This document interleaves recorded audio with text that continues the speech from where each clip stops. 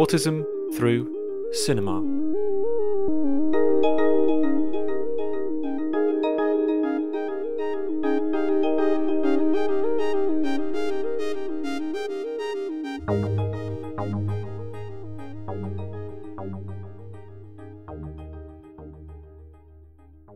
Welcome to the Autism Through Cinema podcast, investigating autistic presence and expression on screen.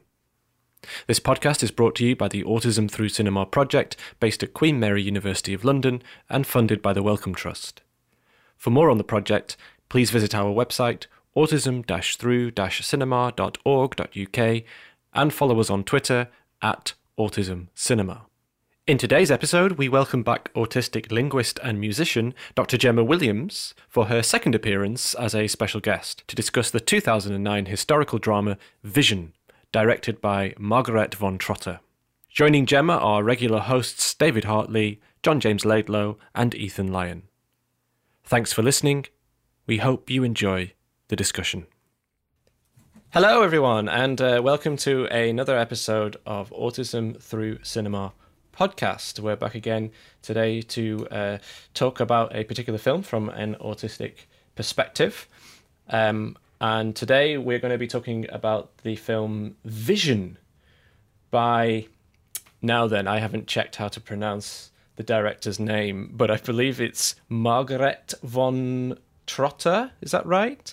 People are nodding. Okay, Margerethe von Trotta is the director of this film called Vision, but we're going to hear a little bit more about that in a moment. My name is David Hartley, and I'm joined today by John James Laidlow, Ethan Lyon, and we're delighted to bring back somebody who has been a special guest on a previous episode, who came and joined us for the episode on Phenomena.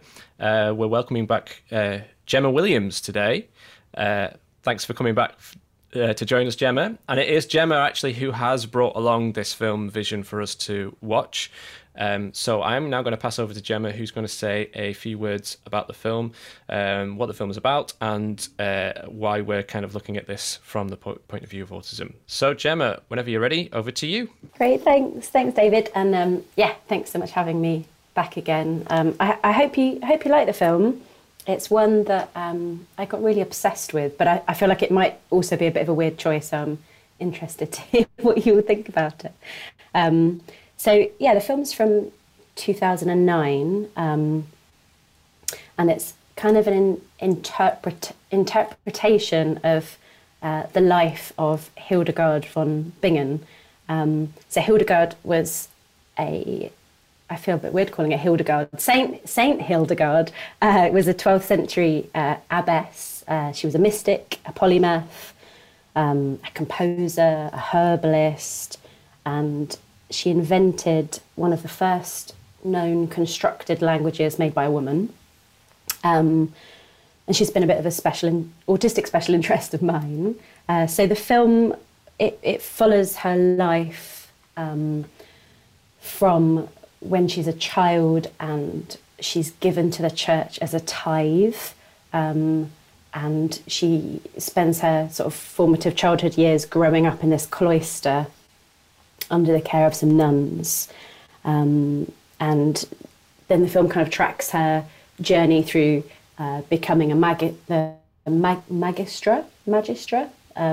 the kind of head nun of the cloister, and she starts experiencing these kind of mystical visions, which cause a bit of upset within the church. They don't really trust the veracity of them. They think she's possessed by the devil. But then the Pope gets involved and endorses them.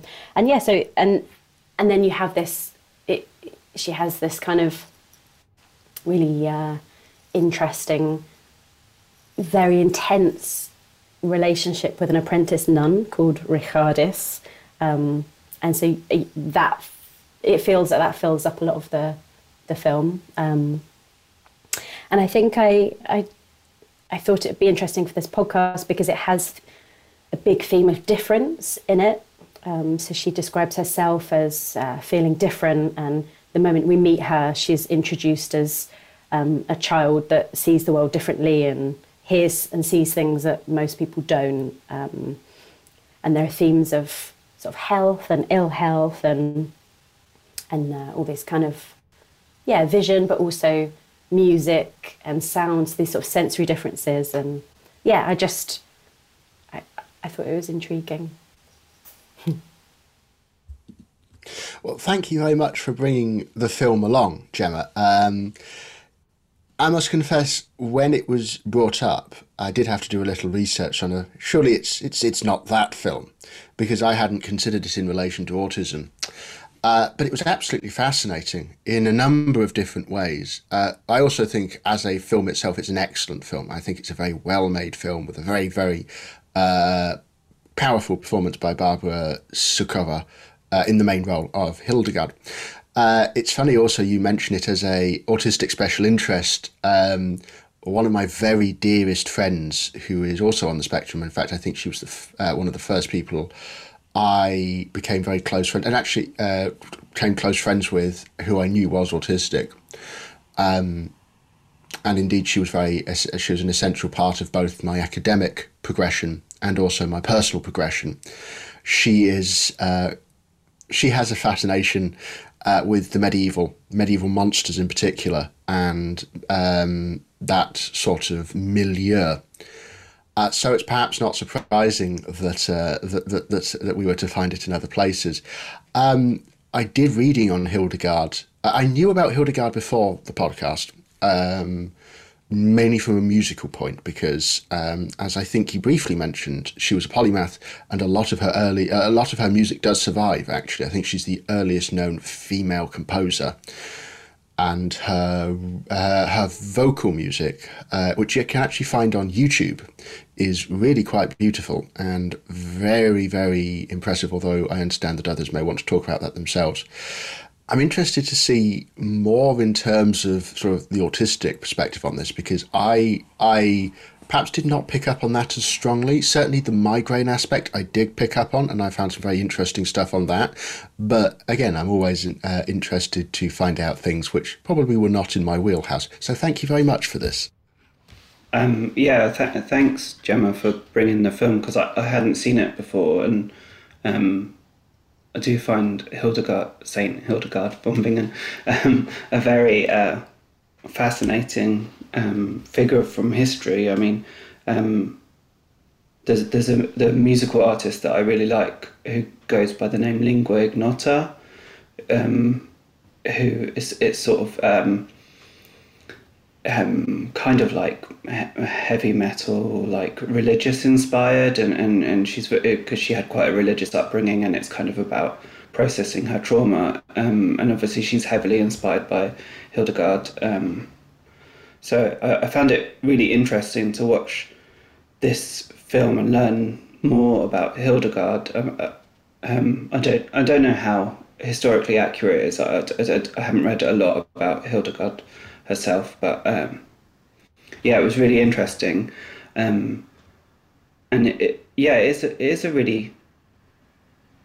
a strange film, and I don't mean that in a horrible way. Like, it kind of feels like out of time and out of place, like the style. It feels like it could be an earlier film, but then also there's really interesting choices stylistically that I feel are quite idiosyncratic in a way, almost like Hildegard's character and her mindset. So I thought that was really interesting as well. And her music is also available on Spotify, which is quite funny. But yeah. Let's all listen to her music and try and bump her up the Spotify algorithm. So it'd be really cool. I echo this. I echo what John James and Ethan have just said, Gemma. I thought this was a really interesting film, and I really enjoyed it. I found it really compelling, very well put together, very well told. The central performance was really good, and it's just an interesting film because it's about a period of history that I don't really know much about at all. It's also a period of history you don't often see on film, actually. I mean, there are plenty of historical films, and I guess plenty of films about the medieval ages, but this feels like a very specific moment in time, especially since at the beginning, which I believe is potentially a little bit of anachronism, I'm not sure, but at the very beginning we have this moment where there are all of these priests and at least religious people, I guess, sort of waiting for the turn of the millennium, waiting for everything to go from 999 to 1000. And I think I get the impression that they were all sort of believed that the world was about to end, and they're sort of all sleeping in a church, and then one of them wakes up and looks out and the world hasn't ended, it's continued on. And actually that was a beautiful scene and a really compelling way to open this film. And there's a kind of implication there that they connect this sort of miracle of life continuing with the sort of with the birth of Hildegard, or the coming of Hildegard, I suppose. Although in reality she wasn't born until quite about 100 years later or something like that, I think, in reality. But nevertheless, it was I found it a really compelling time period to spend time within, because it's just one of those eras of history that and also locations, like it being set in Germany, or what is now Germany, was really compelling and really interesting. And it was lovely to watch this and consider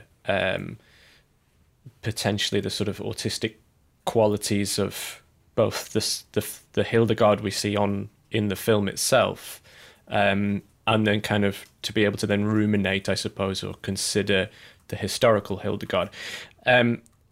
I suppose we have to sort of slightly address, and I wonder if others might have something to say about this as well. We have to sort of acknowledge that when we talk about famous historical figures, and sort of attach the term autism to them, we have to be very careful in that way, because these are people who have not received the diagnosis of autism, because the diagnosis of autism didn't exist until the 1940s, and even then was, there's major problems around how we diagnose people, and there still are.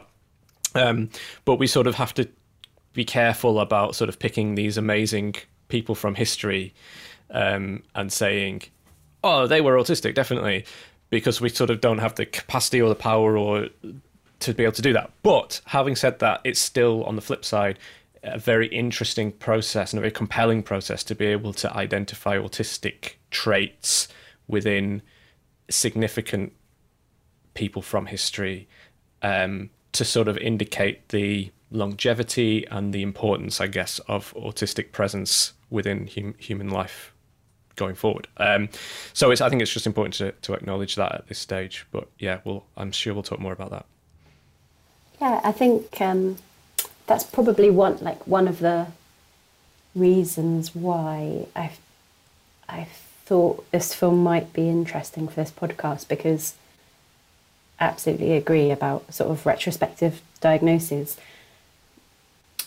And I think what you can see in some of the characteristics that this character in the film has, who's based on a real person, is you can see some qualities and characteristics which today might be included in the diagnostic criteria, for example. And I've been thinking a lot recently about the fact that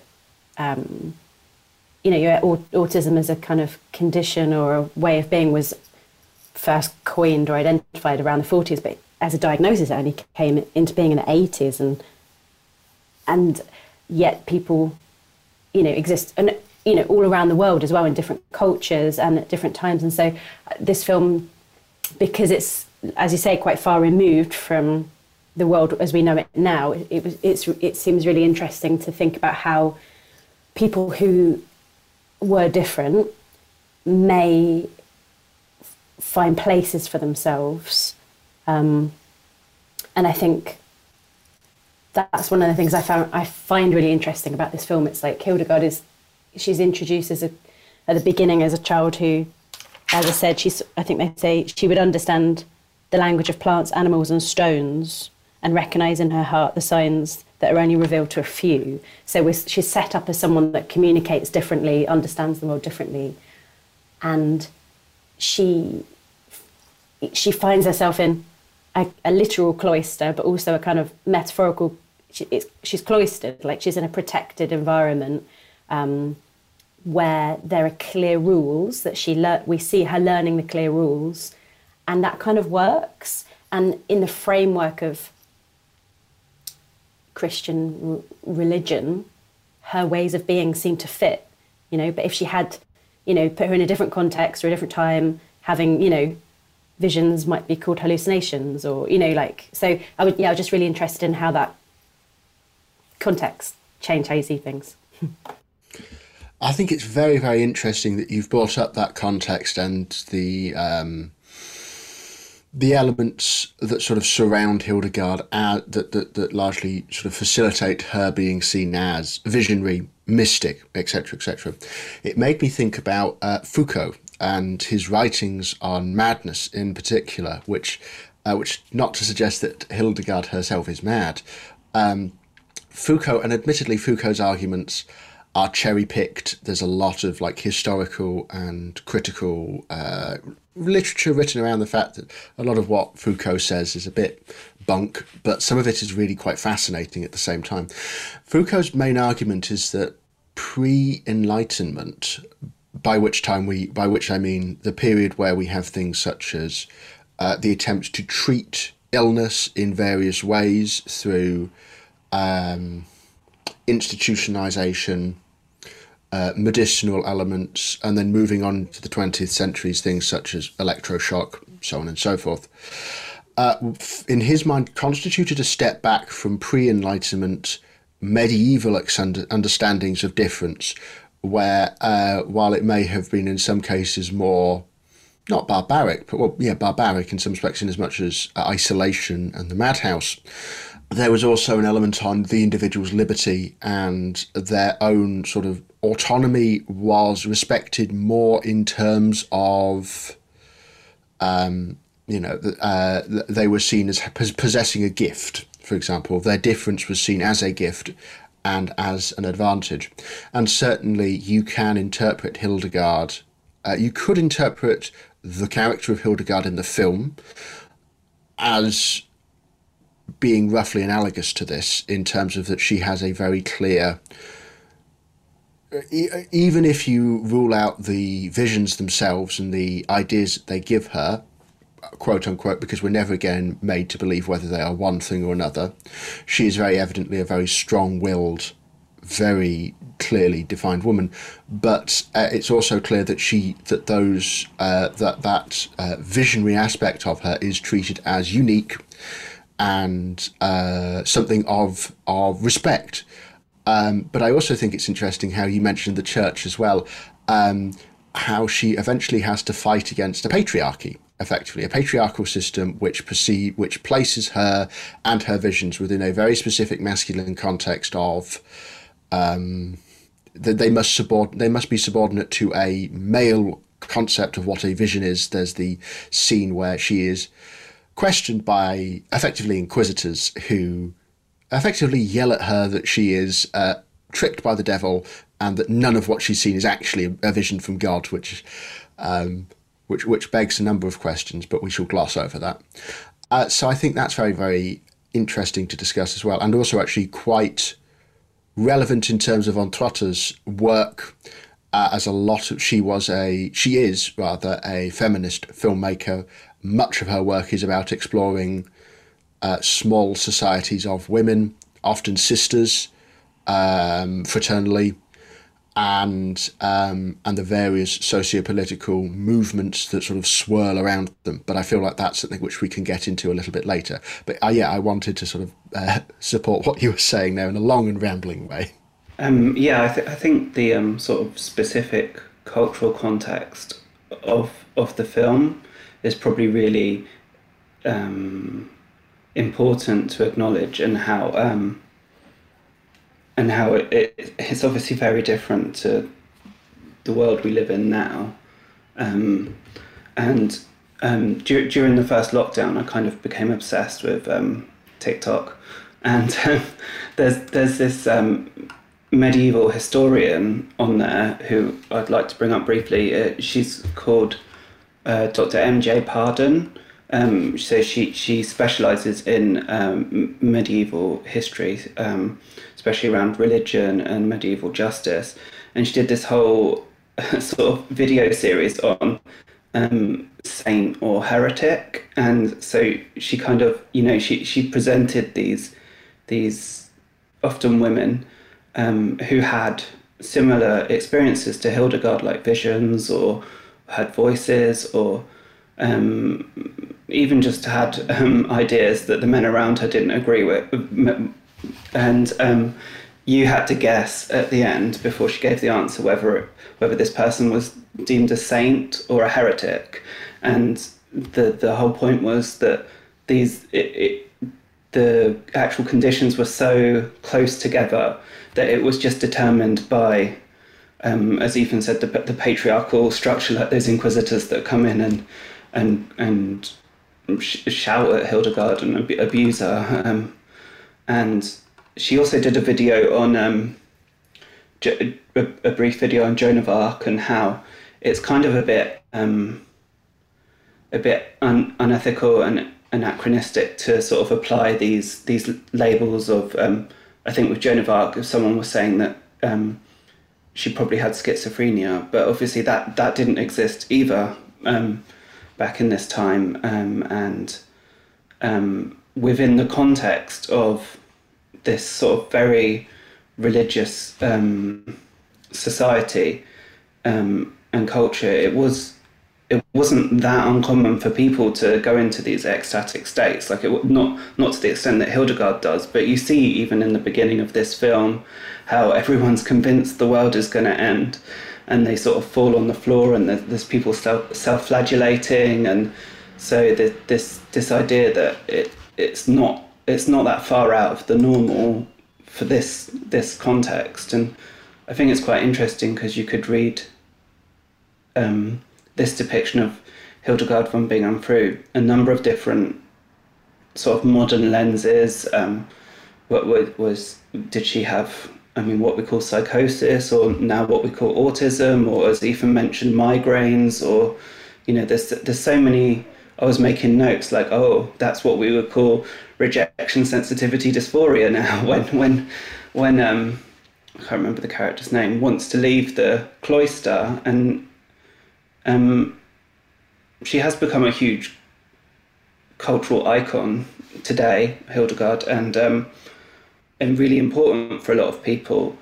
And it's kind of complex to pick apart what she means for all different people.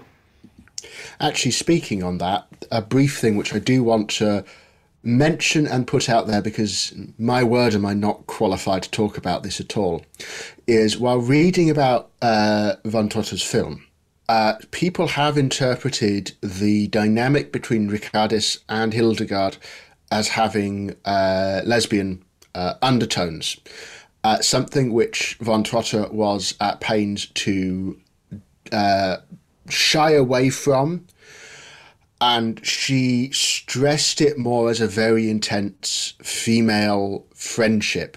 Now, I am depressingly straight, therefore it's not really my place to talk about this.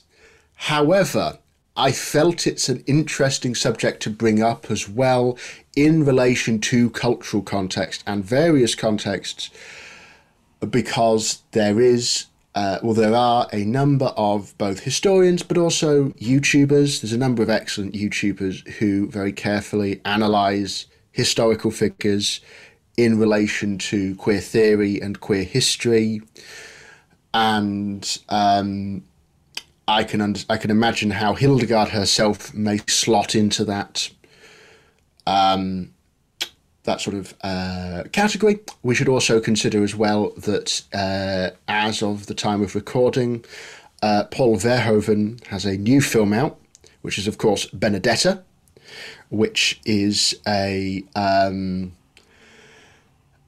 film based around another real event later on, including a nun who may or may not have been romantically involved with another nun, and was also put on trial for heretical beliefs, but that is a lot more openly explicit.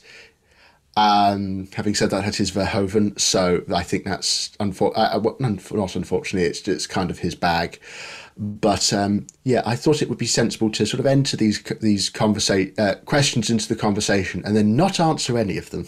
Also worth noting, one of my favourite moments of the film was when she starts composing kind of turn of the century erotica, medieval erotica, when she starts talking about the male seed and the female blood and how they get absorbed, and the guy who her friend Volmer, who's taken on the task of writing down all of her various visions, sort of has an uncomfortable moment when he's like, do I really need to write this down? Are we doing this now?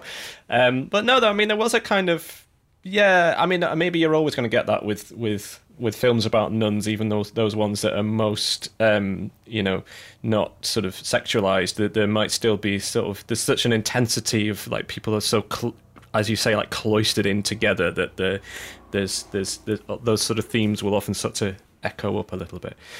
One of the interesting things I wanted to mention about the film itself was that one of the things I thought at the end was that for a film that's called Vision, it's interesting that it seems to, it sort of shies away a little bit in terms of actually trying to sort of show the visions that she has necessarily.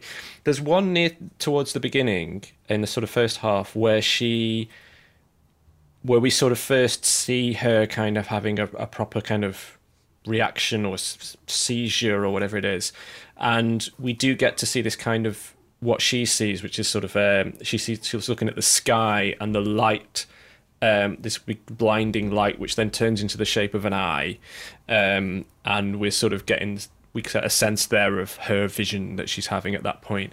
But then later on in the film, there's a lot of talk around the fact that she's having visions and that they're very important, and she describes what she sees, big blinding lights that she sort of interprets to be the word of God or the angels or messengers from heaven and so on, who are sort of imparting their wisdom upon her, which she then speaks and is transcribed, etc., etc. But we don't really get to see many other kind of actual visions. Like, it's not necessarily visualized on the film itself. We occasionally maybe get some wobbly camera and a bit of blurriness and sort of while she's sort of fainting and so on.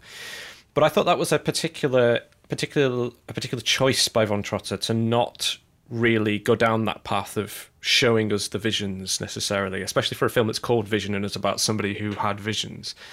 So it made me wonder, well, what's von Trotta saying? What's the vision that she actually wants us to be focused on here? And it made me think, well, maybe what she's saying is from reading around that she's a kind of very, very much a feminist filmmaker. It's more about the vision, perhaps, that Hildegard had to sort of establish herself as a sort of early feminist voice of talking back to the patriarchy, establishing her own place away from the men, and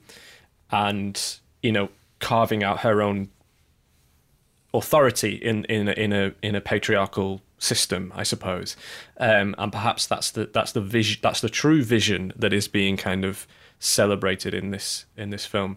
But yeah, and then it made me think, well, maybe what's actually happening is that if pressed, von Trotta might be saying that these visions were what we would call migraines or seizures or epilepsy or something like that in present day sort of diagnoses, but then never really gets into the sort of detail of that. But I thought that was kind of an interesting aesthetic choice in this film.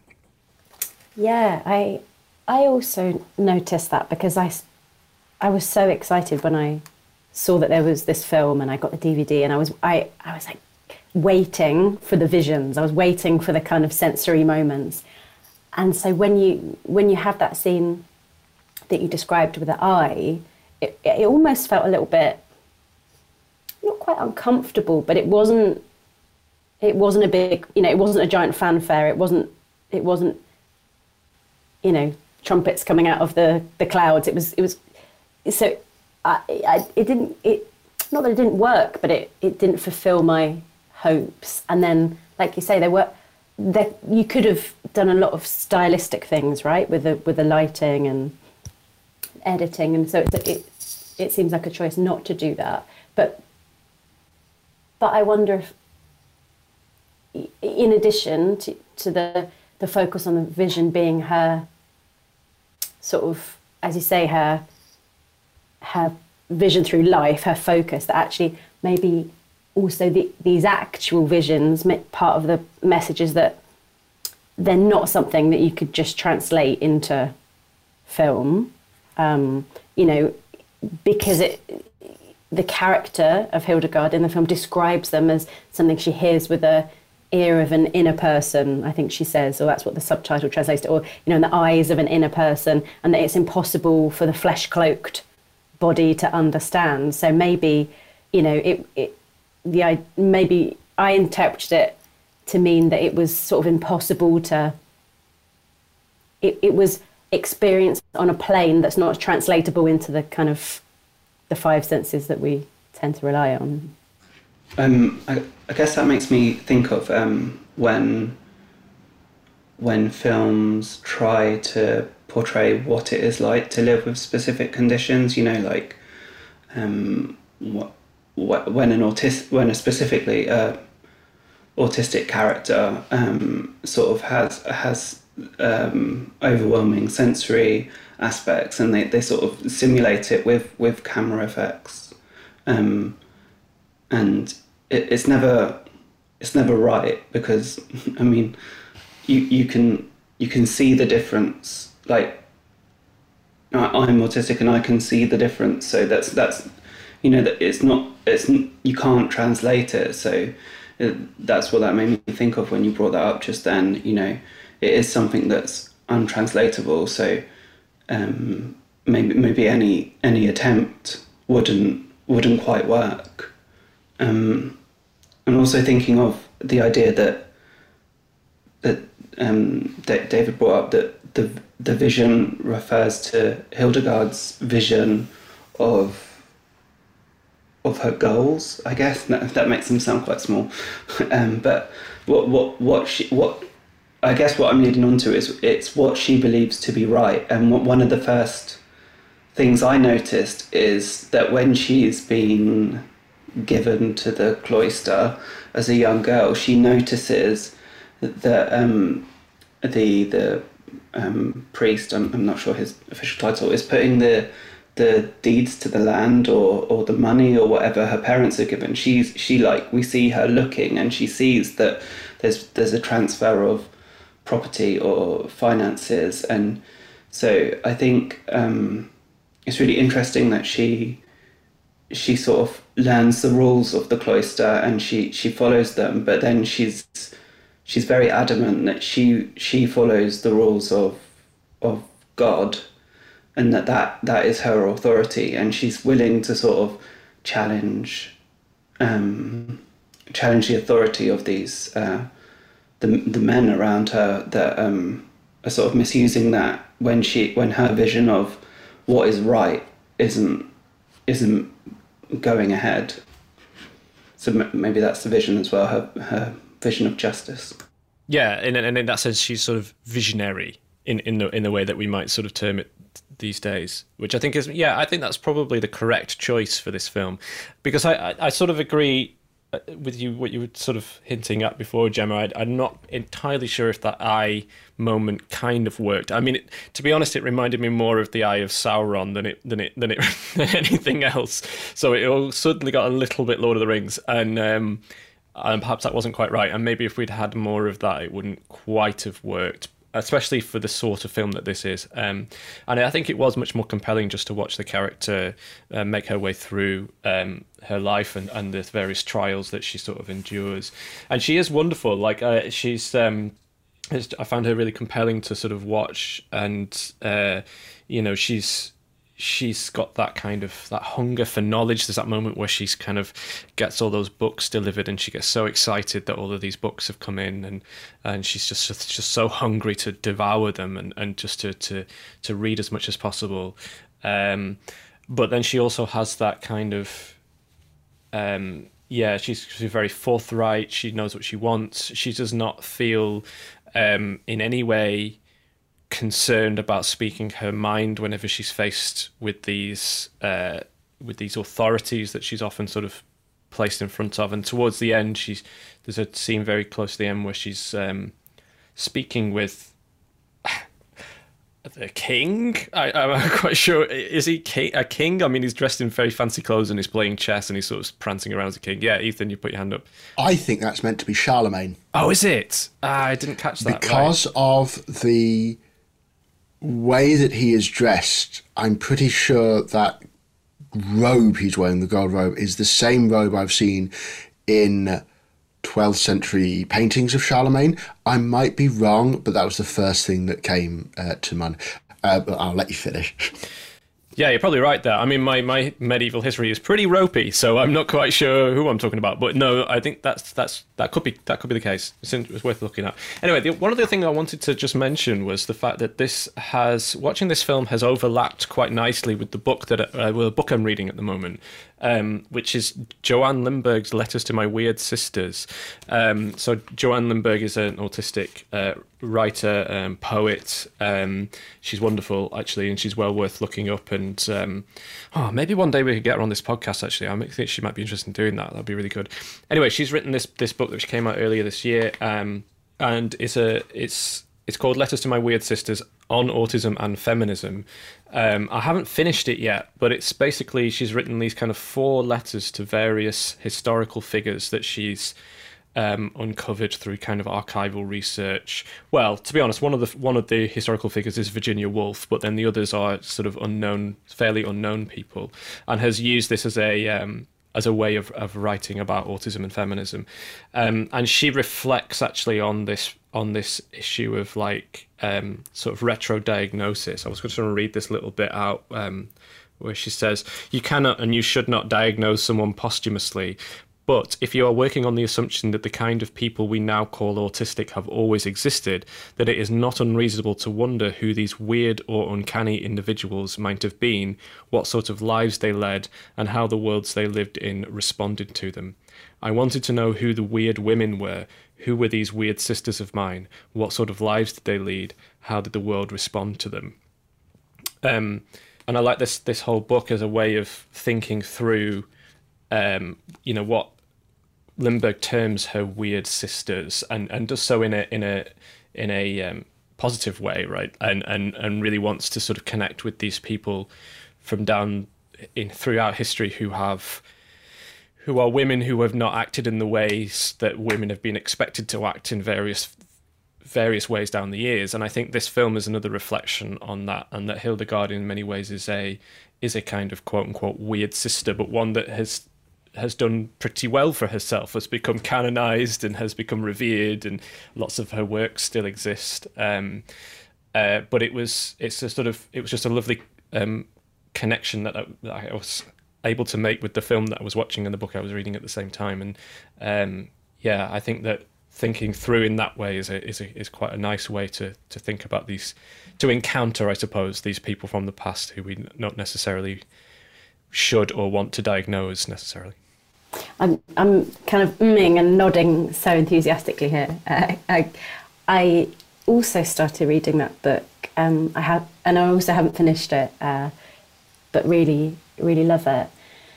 And you've reminded me. I think one of the ways Joanne Lindbergh talks about this approaching these characters. Did she talk about like reading through them, or and I think she talks about these weird sisters in history as mothers, as kind of like weird mothers, and that really touches for me on the relationship that Ethan brought up between the character of Hildegard and the character of Richardis in this film, because for me, watching their relationship, it felt like watching two neurodivergent people, two neurodivergent sisters finding each other, and the kind of excitement and relief and intensity that you can get when you meet your kind of neurodivergent kin. And obviously Richardis was like, she knew of Hildegard, she was quite obsessed with her when, before she arrived, and I sort of interpreted that as what happens when a person can become your special interest.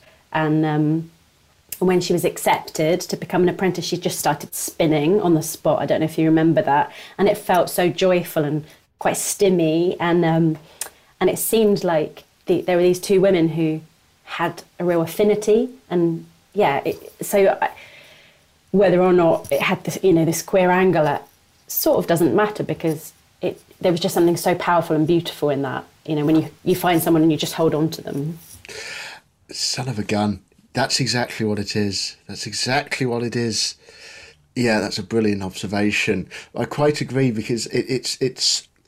I also think it's very interesting as well, because I was reading, obviously, while watching the film, I was doing a little reading for this podcast, because I'm a multitasker. And there was an excellent article I read, and I've got the name for it here, by a woman called Catherine Foxall. It's called Making Modern Migraine Medieval. Bit of a mouthful. Men of Science, Hildegard of Bingen, and the Life of a Retrospective Diagnosis. And part of this work was Foxall going through the number of various writers since the early 20th century who have considered Hildegard and Hildegard's writing, and indeed her art. We should also stress, though it does not appear in the film itself, Hildegard was also a very accomplished miniaturist. And a number of her miniatures still survive. And she cites the fact that writers have in the past sought to sort of marginalise, or certainly straitjacket, the unique nature of Hildegard by assigning them to various diagnoses, points of view. The one that sticks closest to me, mainly because of this gentleman's relationship to autism, is Oliver Sacks. Sacks, his first book was on migraines, as he was obviously a doctor first before he became very much sort of interested in neuropsychology. And she quotes a line where basically he reduces her visions to little more than a chemical process rushing through her brain. And I found that very interesting as well. And I think the conversations we're having are very interesting in sort of terms of, how do we understand a figure like Hildegard, and how do we not turn her into sort of like a prop, shall we say, for something to support an ideology. Having said that, I can understand the immense pleasure, Gemma, you must take from that sense of identification. It sounds a little, if I may say, like identification, in as much as Hildegard and Ricardis being neurodivergent friends and having this intense bond. I've certainly had this with a number of neurodiverse people. In fact, I would say that some of my closest friendships are with neurodiverse people, simply because we operate on a level that is different to those around us. And so I think that's I'm just still like, wow, it's just such a great point. Just chef's kiss. No, I totally agree, and I sort of got that little bell ringing when Ricardis. It was a little bit later on when she's in the herb garden with Hildegard, and she steps forward when she shouldn't step forward, and Hildegard's a little bit like, what are you doing? Behave yourself, sort of thing. And then is kind of just like blurting out, like just can't control her speech almost. Like, this is Ricardis, like she just has to say things and gets very excited about saying things, which again can be a bit of a kind of neurodivergent autistic trait potentially. But what's really important about that relationship between Hildegard and Ricardis, and what's really important about the fact that Hildegard is our protagonist and our kind of hero in this film, is that when you have Ricardis slightly stepping out of line and slightly bending the rules just through her kind of sheer excitement of being in this place, Hildegard softens and allows it. And I think it is because of that kind of neurodivergent connection that they have. She sort of sees that this is how this person is happy, how this person needs to be in this situation, and that in some way she can't control herself. And that's kind of okay as long as she's not hurting anyone or not upsetting anyone. And of course, later on, there's a sort of betrayal when Ricardis goes to a different abbey or wherever she's gone to be an abbess in a different place, and Hildegard takes that very badly, and finds that really, and in a way that's almost quite selfish of Hildegard, really. She starts becoming really possessive of Ricardus. But one of the lines that I really liked that I noted down was just after that herb garden scene, when Hildegard and her sort of monk friend Volmer, who was the guy who sort of writes down all the visions, they're sort of walking away from Ricardus, and I think it's Volmer that says, "Oh, we could use a little demon like her." And I thought that was a really lovely line. Actually, it's quite a humorous little line, and you know, the word demon and devil gets thrown around quite a lot in this film, and Hildegard herself gets accused of being the devil or hearing from the devil. But at that moment, there's a nice little soft moment, I think, where they sort of jokingly refer to this slightly different nun as a kind of demon, but in a kind of pleasant way. But I thought was really nice. Just briefly to kick in here, all that stuff with Ricardus was in fact. I did some reading on Bingen and sort of that element. That Ricardus, not only was Ricardus real, but that falling out did in fact happen. Ricardus went to be an abbess at another abbey, and Hildegard did not take that well in the slightest. Another interesting fact, and I'm not sure how this contributes to the conversation, but I find it quite fun nonetheless, was that Hildegard was known for being notoriously stubborn, to the point where she would have, you see her a number of times having these attacks, shall we say, where she's rendered pretty much paralysed. There's the one near the end where she is effectively prostrate, eyes open, doesn't move. And we effectively, she looks like she's dead. Apparently Hildegard, whenever Hildegard was crossed, she would often take to her bed for a multitude of days until she got her way, often doing things such as this, which I found, which I'm not sure how it relates to anything, but I found quite sort of a testament perhaps to her very sort of individualistic, very stubborn nature, and also how much von Trotta bases the film on actual fact itself, in as much as recorded evidence, but never comes down on either side of, is this woman seeing visions? Is this woman quote unquote faking it? That's not her interest. Her interest is instead, I feel, the socio-political elements behind it in relation to Hildegard's relationship to the community of nuns, but also the church and the social structures and political structures of the church itself. I definitely saw Ricardus as you know, kind of a bit weird too, in the same way that Hildegard was. You know, when she started spinning, it did seem out of place, but my immediate reaction was, well, why not? Like, people are whipping themselves and having vows of silence. Like, if that's how she expresses her emotions, I mean, there's plenty of other religions where, you know, ecstatic movement is perfectly acceptable. And as much as they find this common ground, Ricardus and Hildegard, they do have very different, well, they have differences, and they have different ways of being and behaving. So it was quite nice how, you know, what we might say, you know, that their sort of communication styles clash today or whatever, but they still have a very, like, a really beautiful relationship. And just thinking about, you know, what was it possibly queer in the film or not? You know, it's difficult in the same way that it's difficult to put the labels of a specific diagnosis on that now.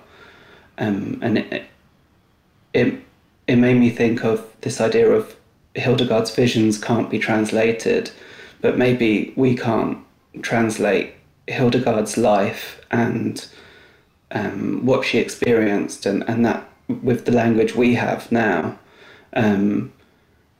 because we can never know and we can never translate it. Maybe it doesn't matter. Maybe Margerethe von Trotta is saying maybe that's why she's not showing the visions, because the visions aren't as important as the impact that they had on the world. And the impact that Hildegard is still having on people today.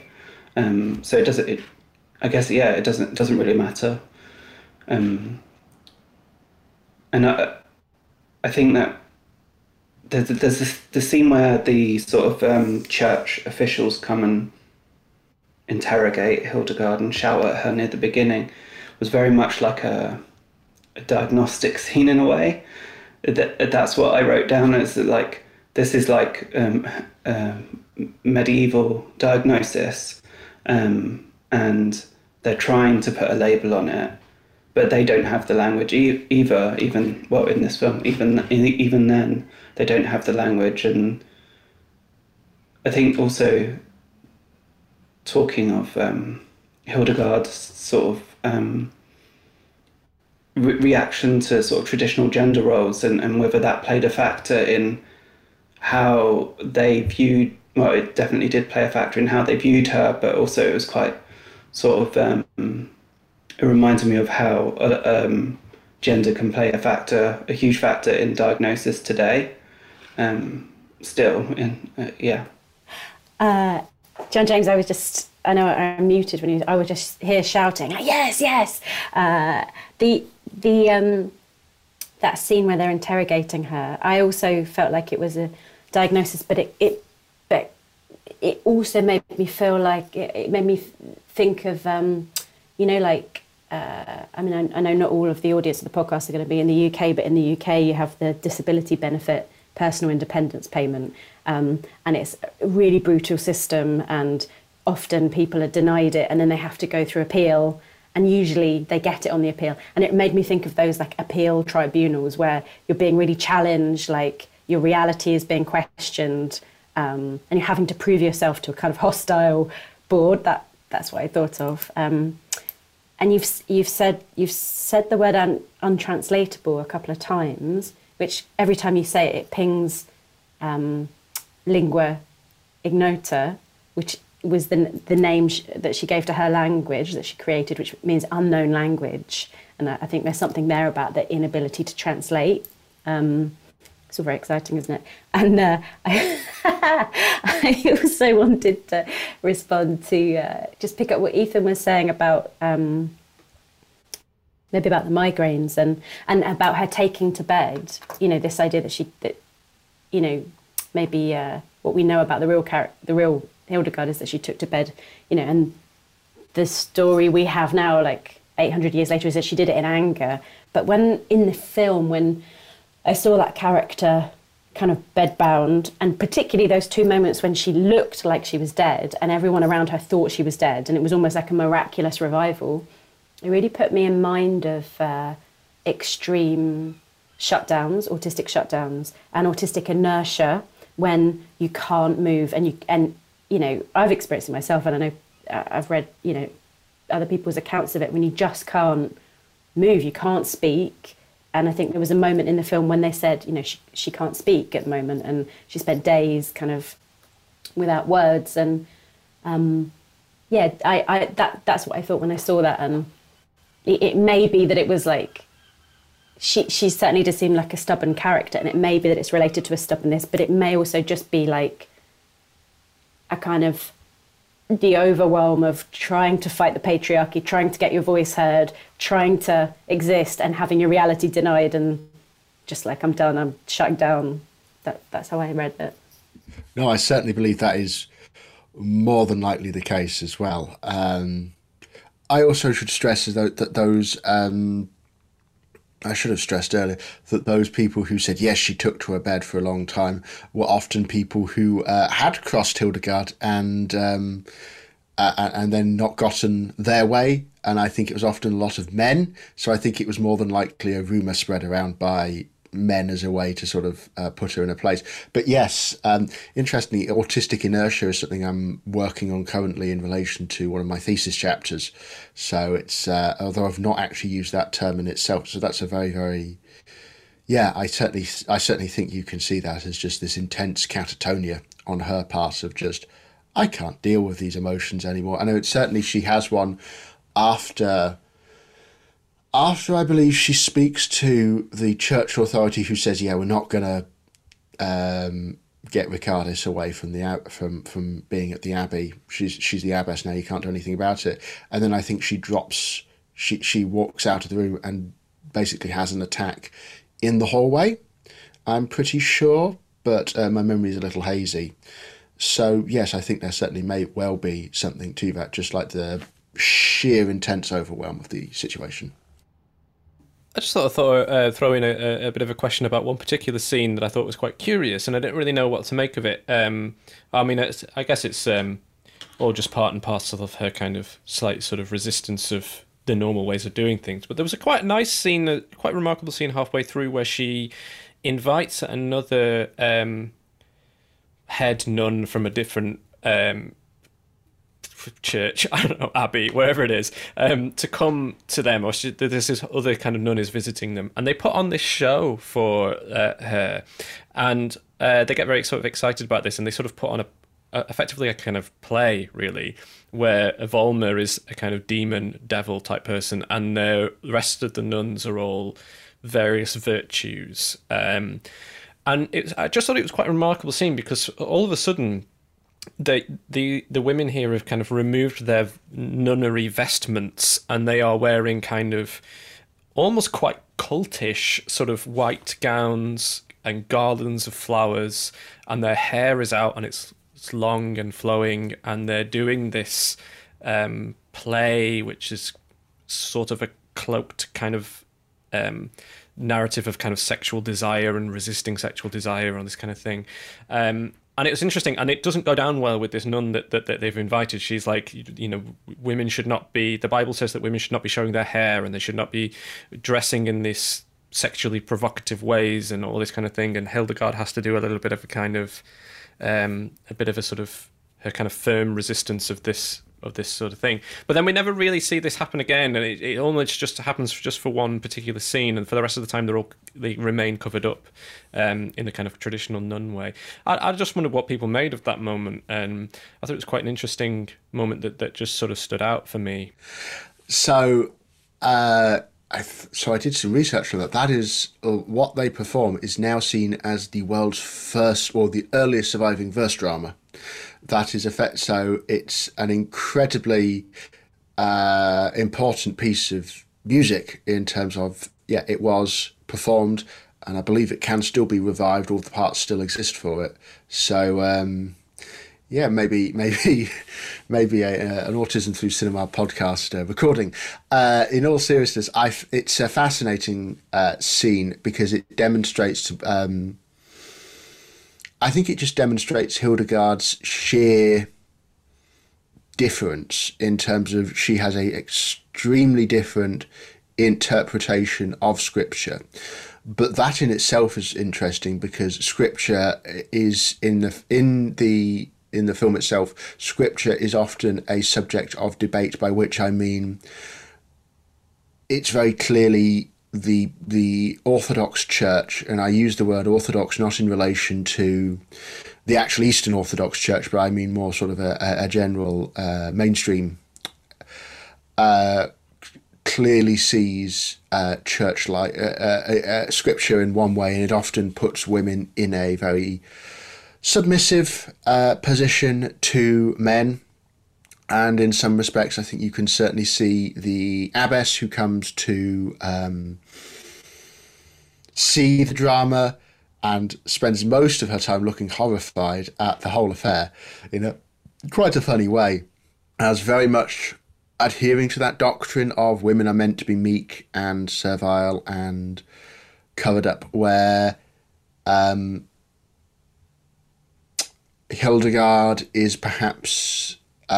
Hildegard provides just as legitimate a scriptural justification for her being, and indeed, actually, it's fair to say that she completely believes... I think it's absolutely fair to say she completely believes everything, and she speaks with complete conviction. And again, I find that interesting, because as well, when the last thing we hear of this other abbess is, "Oh yes, I'm on a fast, so I'm not going to eat anything," and so there's the thing of I think. I'll use this word, although often it's been used in very different contexts, and it's sensuality. And I think Hildegard, in one way, shape or form, is a sensual being, in as much as she is very much in contact with her feelings, the nature and nature around her. The herbalism, I think, comes in here because that is very much a dealing with the body in a natural manner, using natural remedies to cure ailments. Indeed, there is still in Germany, there is a herbalists' league, which is named after Hildegard in recognition of her pioneering work. And I also think, again, that's quite relevant considering the interest in alternative medicine that has sprung up in one form or another in the last 10 or so years. So I think that's a very, very interesting element, as well as how sort of not bodily she is, but how in touch with herself as a human being she is, rather than the more ascetically minded abbess who she sees, but also the monks themselves. Does that relate to autism? That I'm not sure of. I certainly think that it's, again, as with all things, it's a spectrum. Haha. And I certainly lean towards a more sort of bodily enjoyment of life, and enjoy, shall we say, more sort of, I enjoy sort of the sort of the sensations that can come from existence, although I know some can be overwhelming to the point of exhaustion. And I know that conversely there are some who would like to deny any that sort of intense sensation as well. But I thought it'd be interesting to mention this sort of relative, this sort of very deep divide between Hildegard and the orthodoxy of the church. Yeah, that I think you're right about her kind of sensual relating and her relating to the world as a human being and a human animal in a way. And I think I maybe said something similar in the previous episode that I was lucky enough to be a guest at, but in the Phenomena episode, talking about how in that film the main character had these kind of sensory relations with insects and with, non-human beings. And Hildegard, in her writing, she spoke a lot about this thing called viriditas, which they don't really mention in the film, which was unexpected, but it's like the greening power of God, or the godly power of the green. And in her writings, her access to God is through nature and through the forest and through animals, and like they mentioned at the beginning, through plants and with the herbalism. So yeah, I think that's an important aspect of her religious experiences and her way of being. And with that scene, David, I thought it just made me sort of appreciate the character as a bit of a feminist icon. And earlier in the film, I think one of the points when she has to go and talk to an archbishop or someone or get their approval, and is it Volmar says, he hates women, and she said, yeah, but he loves the Virgin Mary. And again, in the real Hildegard's writing, she writes a lot about the female characters in that kind of Christian canon. So yeah, there's something there about the kind of the female, the fecundity, like she is almost a bit pagan, but in a Christian context. And that's what I got from that scene as well, like really bringing that to it. I think I really admired how the film depicted like a lack of separation between mind and body. Like Hildegard says that fasting and prayer won't heal the body alone, and then the nun reacting to the play, she says she's fasting, so it's like this denial of even said like sensuality in all aspects, but also nourishment and what the body needs. And so yeah, it feels like Hildegard, I didn't know about that concept that you brought up, Gemma, but like the idea that, everything is kind of like connected, and also Hildegard's visions and her I don't know how to describe them. Her I don't want to say condition. Her alternate states that she enters, they affect her not just mentally but physically, as we've said.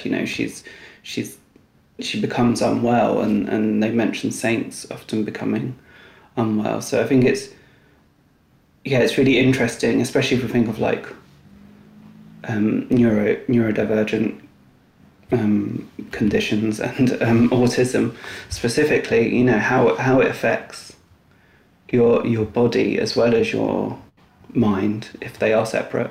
And how there's so many. It's a very holistic view of the world, and it's something that I really admired. Yeah, and I was just going to say I liked how they sort of spend a bit of time in the first half of the film contrasting that with the more extreme ways in which people of this time sort of connected with their bodies, I suppose, which is through the sort of self-flagellation, and there's the mother, not literal mother, the sort of the nun mother who Hildegard as a youngster is kind of looking up to, which is I think her name's Jutta, who dies fairly early on in the film, and then when they're kind of preparing her body, they sort of open up her robe, and there's a I don't even know what you would call it, but a sort of belt that is with spikes on it that's around her belly, and that she's clearly been wearing as a kind of self-flagellation sort of device. And Hildegard clearly kind of rejects all of that very early on. As a child, she seems to decide that this is not the correct thing to do, and later on she chastises one of the monks, I think, for the self-flagellation that he's done to himself. So there's also a sort of a sort of note being made there about the correct ways, or the sort of more balanced ways to connect sensually with your body, which is through, as you say, John James, through nourishment, through learning, through being,